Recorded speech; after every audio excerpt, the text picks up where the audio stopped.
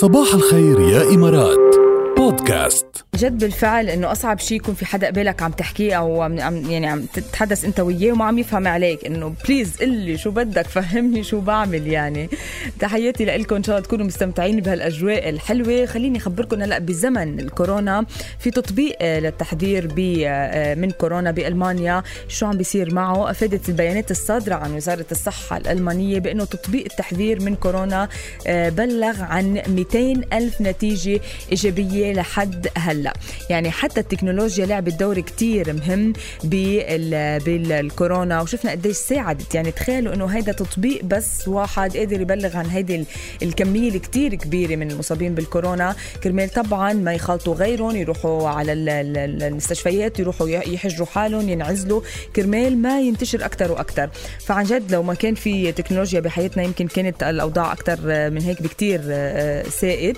حتى عم يقولوا انه بعده انه في عدد كتير كبير عم يقدر يكشف عنه التطبيق، وعم بيحاولوا يطوروا فيه أكتر وأكتر كرمال يضل يكشف عن أكتر عدد من المصابين بفيروس كورونا، كرمال كمان نساعد بعضنا. يعني اللي بينزل التطبيق بيكون عم بيساعد حاله، عم بيساعد غيره، عم يحمي مجتمعه. فكتير حلو هيدا التطبيق، وكتير حلو التطبيقات اللي صارت حول العالم كله وكانت عم تساعد بالتخلص من فيروس كوفيد-19 بشكل كتير سريع. ماهر عم جرب اتصل فيك، ما بعرف إذا رح ترد علي. إذا رديت رح نسمع منك الSMS مباشرة على الهواء ونشوف شو حابب تسمع. كتار كمان عم بيبعتوا لي SMSات على 708. يلا هم. ألو، صباح الخير ماهر. صباح الخير ماهر، عم تسمعنا؟ أنت معنا مباشرة على الهواء صرت. صباح الخير. صباح الخير يا مكين. صباح الورد، كيفك يا ماهر؟ والله مشتاق لكم، كيفك انت؟ شو اخبارك؟ نحن تمام كويسين. كيف يومك مبلش؟ والله الحمد لله، على الطريق الى ابو ظبي. ايه، يعطيك الف عافيه. خبرنا شو بعثت لنا بالSMS يا ماهر؟ بعثت لكم فنجان قهوه الصباح كفيل بمعانقه روحنا والإبحار بنا الى حيث هم احبتنا، نهمس باذنهم صباح الحب والسعاده. ايوه،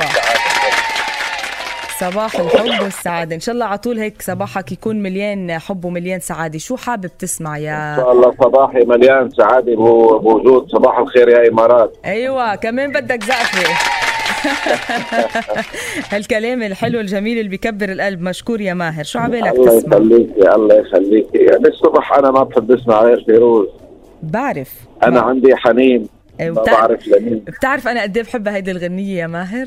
ما بعرف إذا بتعرف. بعرف إنك بتحبيها كتير كتير كتير. بعرف كتير. وأنا بحبها كتير كتير، لهيك ضل طلبة. طيب، لكن رح نسمعها أنا وياك ونهديها لكل المستمعين. مرة كرمالك يا راكي. إيه كمان. مشكور يا ماهر.